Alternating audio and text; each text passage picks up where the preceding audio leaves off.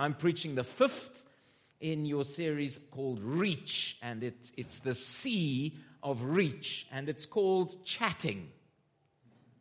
I've never been asked to preach a message called Chatting, and it was actually Andrew Wilson that asked me, so I took it seriously. And as I got into it, I thought, this is just so exciting. And I'd like to read the scripture, and then I'll pray, and then we're also going to pray at the end for courage and for wisdom. And I'm really trusting God that we're going to have a great time together this morning. So if you join me, please, in John's Gospel, chapter 4, we'll read from verse 7, and we'll go through to verse 23. John 4, verse 7. There came a woman from Samaria to draw water. Jesus said to her, "Give me a drink," for his disciples had gone away into the city to buy food. The Samaritan woman said to him, "How is it that you, a Jew, ask for a drink from me, a woman of Samaria? For the Jews have no dealings with Samaritans." Jesus answered her, "If you knew the gift of God and who it is that is saying to you, 'Give me a drink,' you would have asked him, and he would have given you living water." The woman said to him, "Sir, you have nothing to draw water with, and the well is deep. Where do you get that living water? Are you greater than our father Jacob? He gave us this well and drank from it himself, as did his sons and his livestock, his cows and goats," and pictures of goats. And Jesus said to her, "Everyone who drinks of this water will be thirsty again, but whoever drinks of the water that I will give him will never be thirsty forever. The water that I will give him will become in him a spring of water welling up to eternal life."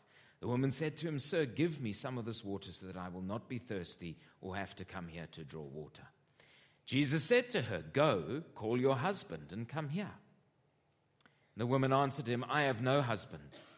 Jesus said to her, "You are right in saying, 'I have no husband,' for you have had 5 husbands, and the one you now have is not your husband. What you have said is true." The woman said to him, "Sir, I perceive that you are a prophet. Our fathers worshipped on this mountain, but you say in Jerusalem is the place where we should worship." And Jesus said to her, "Woman, believe me. The hour is coming when neither on this mountain nor in Jerusalem will you worship the Father. You worship what you don't know. We worship what we know, for salvation is from the Jews. But the hour is coming and is now here when true worshippers will worship the Father in spirit and truth. For the Father is seeking such people to worship him." Lord Jesus, thank you so much that you came from heaven to earth, from the earth to the cross, from the cross to the grave, from the grave to the sky. You have poured out your Holy Spirit on your people, and you are calling us to be your body on earth, to be your witnesses. That you said to your first disciples, "Come, follow me, and I will make you fishers of men."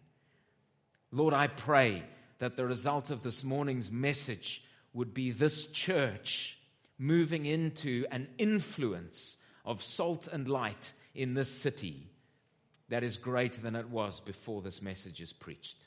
I pray for an equipping of the saints to do the works of ministry, that this would be a church full of living stones, every single one participating in action, equipped.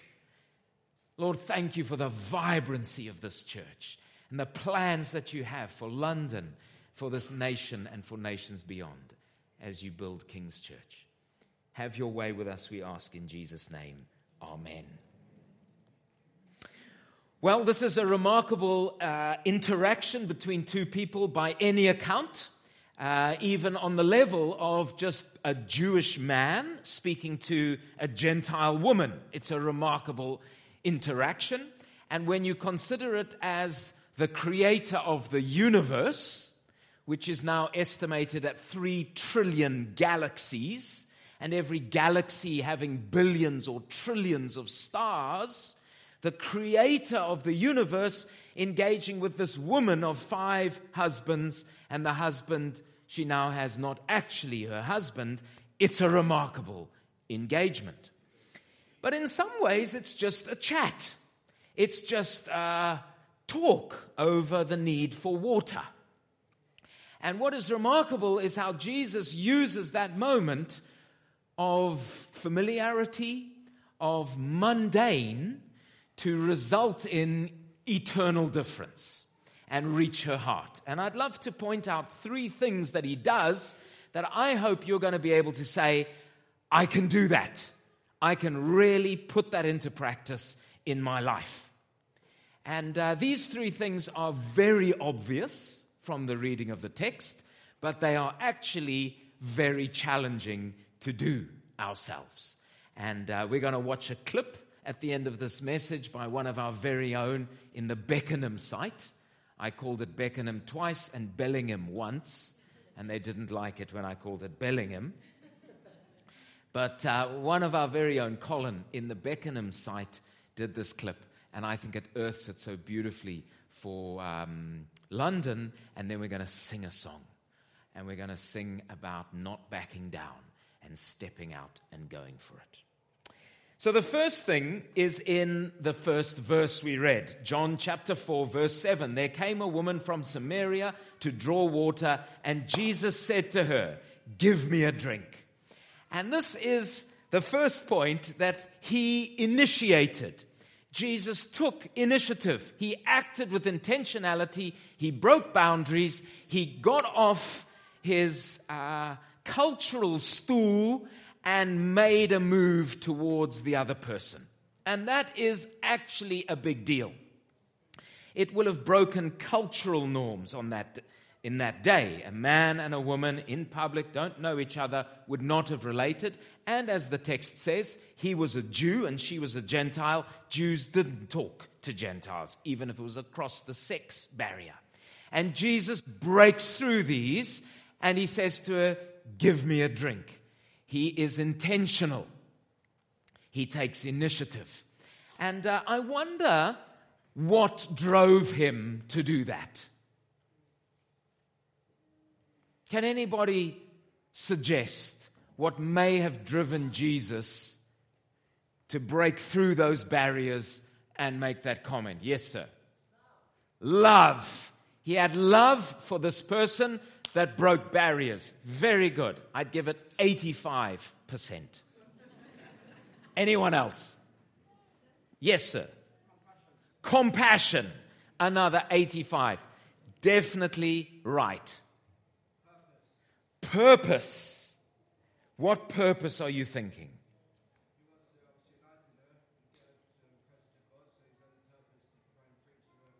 Very good. He had a purpose to draw her closer to God. Very, very good. Salvation. His purpose is salvation. This is going better than Beckenham, I have to tell you. We're in the 85, 90, 95s. There's one word I'm looking for. Fulfill his ministry. You're knocking on the door of my word.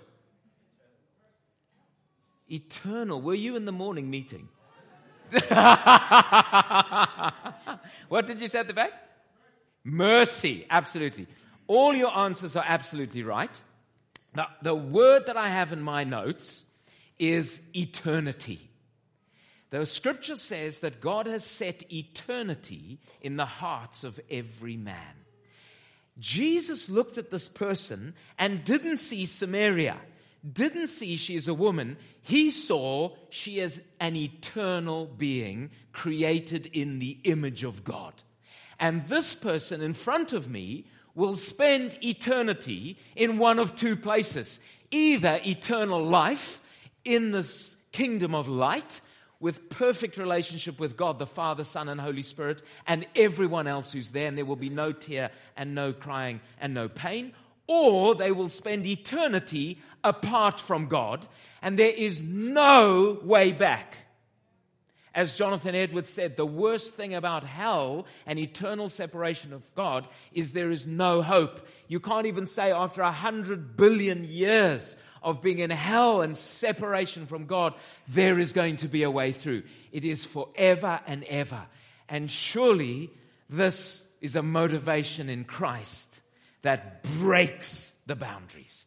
Surely it is the motivation that took him from heaven to earth, the author of life, perfect in holiness, to, as the scripture says, become sin for us, that in him we might become the righteousness of God. You see, Jesus is not clouded by whether it's Theresa May or Cameron or Corbyn or Merkel or Mugabe or Mnangagwa or Nero or whoever's in power. He is not muddled by these things because he says all these problems pale into insignificance compared to the real issue, which is where are you going to be for all eternity? The Word of God says that on that day, the only thing that counts is faith expressed in love. That's all that's going to count. And A-levels are important, and your job is important, and paying the rent is important, and Brexit is important. They all have their place, but far second behind the grand narrative, which is seek first my kingdom and my righteousness, and all these things will be added unto you. Jesus was motivated by the reality that every single person is created in the image of God. He created us. The Genesis 1 verse 26 says, let us create man in our own image. In the image of God, he created him. Male and female, he created them. This is God calling himself us. This is him, Father, Son, and Holy Spirit, creating the spirit of man. And Genesis 2, it says he forms man out of the dust of the earth and breathes into him, and he becomes a living being. He didn't do that to the dolphins and the amoeba and the chimpanzees. He is an intimate relationship. And as we watched the clip just now, it shows the millions of people going through the tube station in London, and the power and the wealth and the population. And every single person is an eternal being made for relationship with God. What a pure motivation.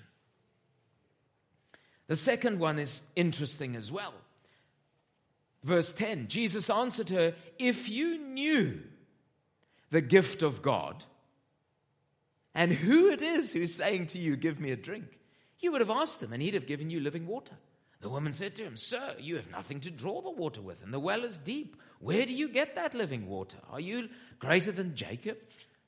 A little bit later on, he says, the water that I give will well up and become in him the spring of water, welling to eternal life. The woman said to him, sir, give me some of this water so that I will not be thirsty again. There is a relating. Jesus not only initiated, but he related to her. Time would have gone like that. They were talking about something relevant for this woman, water. She'd have walked quite a long way to get the water. She'd have thought, how's she going to draw it? Maybe she was a shepherdess. Water was obviously important. And Jesus starts talking to her about water. But as he's talking to her about water, he weaves in things of the gospel, things of eternity. And he starts to win her as he's relating to her. And this is an art. It's something we must practice. It's something we must develop, that we're able to talk to people and be interested in their lives. So what do you think about this? I love it on the road to Emmaus. Jesus, who's God, he knows everything. He can tap into his deity at any moment, says to them, much like he said to the lady, give me some water, I'm thirsty. He says to them, what are you talking about? I mean, he can know what they're talking about, but he puts himself in an attitude of humility. What are you talking about? They say, are you the only person in Jerusalem that doesn't know what we're talking about? They say, no, go on, tell me, what? He draws them out on current affairs. If I lived in this country, I would definitely use Brexit as an angle. I definitely, so what do you think about Brexit? I don't know.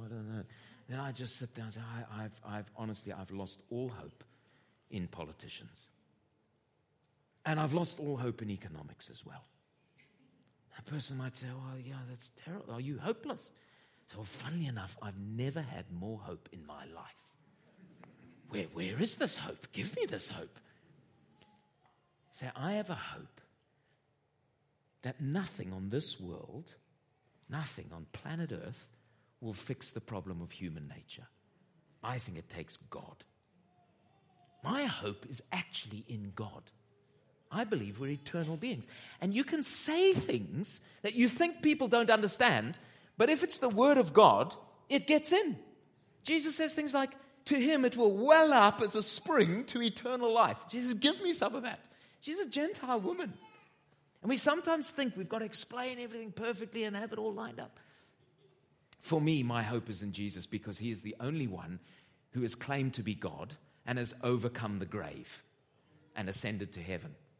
It's just your testimony. You just say it to the person. For me, it's Jesus. Because he's the only one who's claimed to be God and has overcome death. I can't understand anybody putting their faith in anyone or anything other than Jesus. I mean, really, I'm not saying that as an example. I'm saying that's my testimony.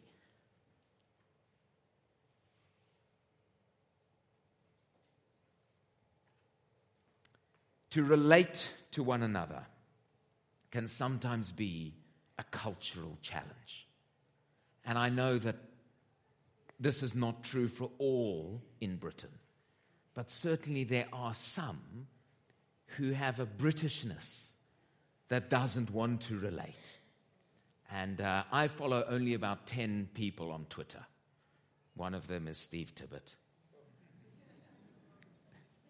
But one of them is very British problems. I don't know if you've come across this. And the couple that came recently, we should have lunch sometime. Translation, just say yes, walk away, cross your fingers, and hope you never meet again. And another translation, this is a woman holding a phone. They've just stepped away from their desk for a minute. Can I take a message? Translation, they're staring at me right now saying, no. And in every culture, there are tendencies to isolate. And one of the powers of social media is that it plays into the fact that we're made in the image of God. We're made to engage. We're made to hear and to like and to share and to participate together. But it also can isolate.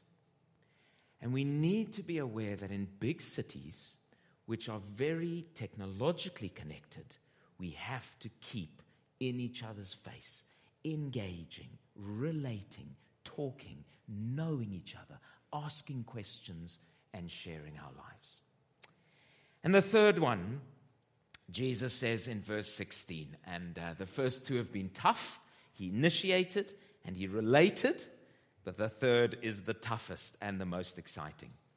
He said to her, go and call your husband and come here. The woman answered him, I have no husband. He said, you're right, saying, I have no husband, for you have had 5, and the one you have now is not your husband. And this is the amazing thing, that in the midst of his initiating and his relating, he depended on the Holy Spirit. And so for Jesus, this wasn't just a chat about water, where he was able to show some of his knowledge of Scripture. He was looking to the Holy Spirit for, God, what are you saying to this woman? Holy Spirit, show me what is in her heart. And it is amazing to me how it is always, God is always drawing people to himself. I love it when Steve goes into his Pentecostal mode, and as the worship team's going, he says, you are over every situation and over every sin. Great is our God. Sam with a little bridge and playing there, and the guy on drums doing so well, and Shireen. What a worship band. Can we give them a hand? I love the worship in this church. Absolutely beautiful. And I love it. Steve goes, you are over every situation and over every sin. And it's true. And as we ask God, what are you saying to this person, do you know he will never be condemning? Jesus said, I came not to condemn the world, but to save the world. There is never a situation where God is looking at a certain person and going, oh, awful. awful. He became sin for us, that in him we may be the righteousness of God. That is his agenda, to save. And so when we say, God, what are you saying to this person? We can open our heart to God. What is the love that you are sharing? What is the grace? How are you wanting to communicate that to this person? I remember praying for a person as I prepared for this message, actually. And she's not a believer. And I said, may I pray for you? She said, yes. And I prayed for her and I said, Father, thank you for the tenderness in this heart and desire to know the truth. I pray that she would know that you are the way, the truth, and the life. I pray that she would come to the joy of not knowing truth as an abstract written thing, but a living relationship with the living God. Amen. To this moment, I'm not aware that she has become a Christian, but it was the appropriate thing to do to pray for her in that situation. And Jesus did different things for different people. I love the one he did with the Canaanite woman. He did exactly the same. He initiated, but it was in a naughty kind of way.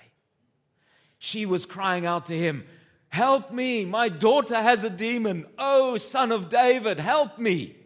And he saw she had faith, and his disciples didn't. So the way he initiated was he ignored her. And he let her cry out more and more until she became a pain. And they said, shall we take this lady away? And he said, he pretended that he was on the disciples' side. He said, the bread that is for the children should not be fed to the dogs. I was like, yeah, good one, Jesus. Yeah, we're the Jews. We're the chosen race. That's right. The bread for the children should not be shared with the dogs. But all he was doing was setting them up and setting her up.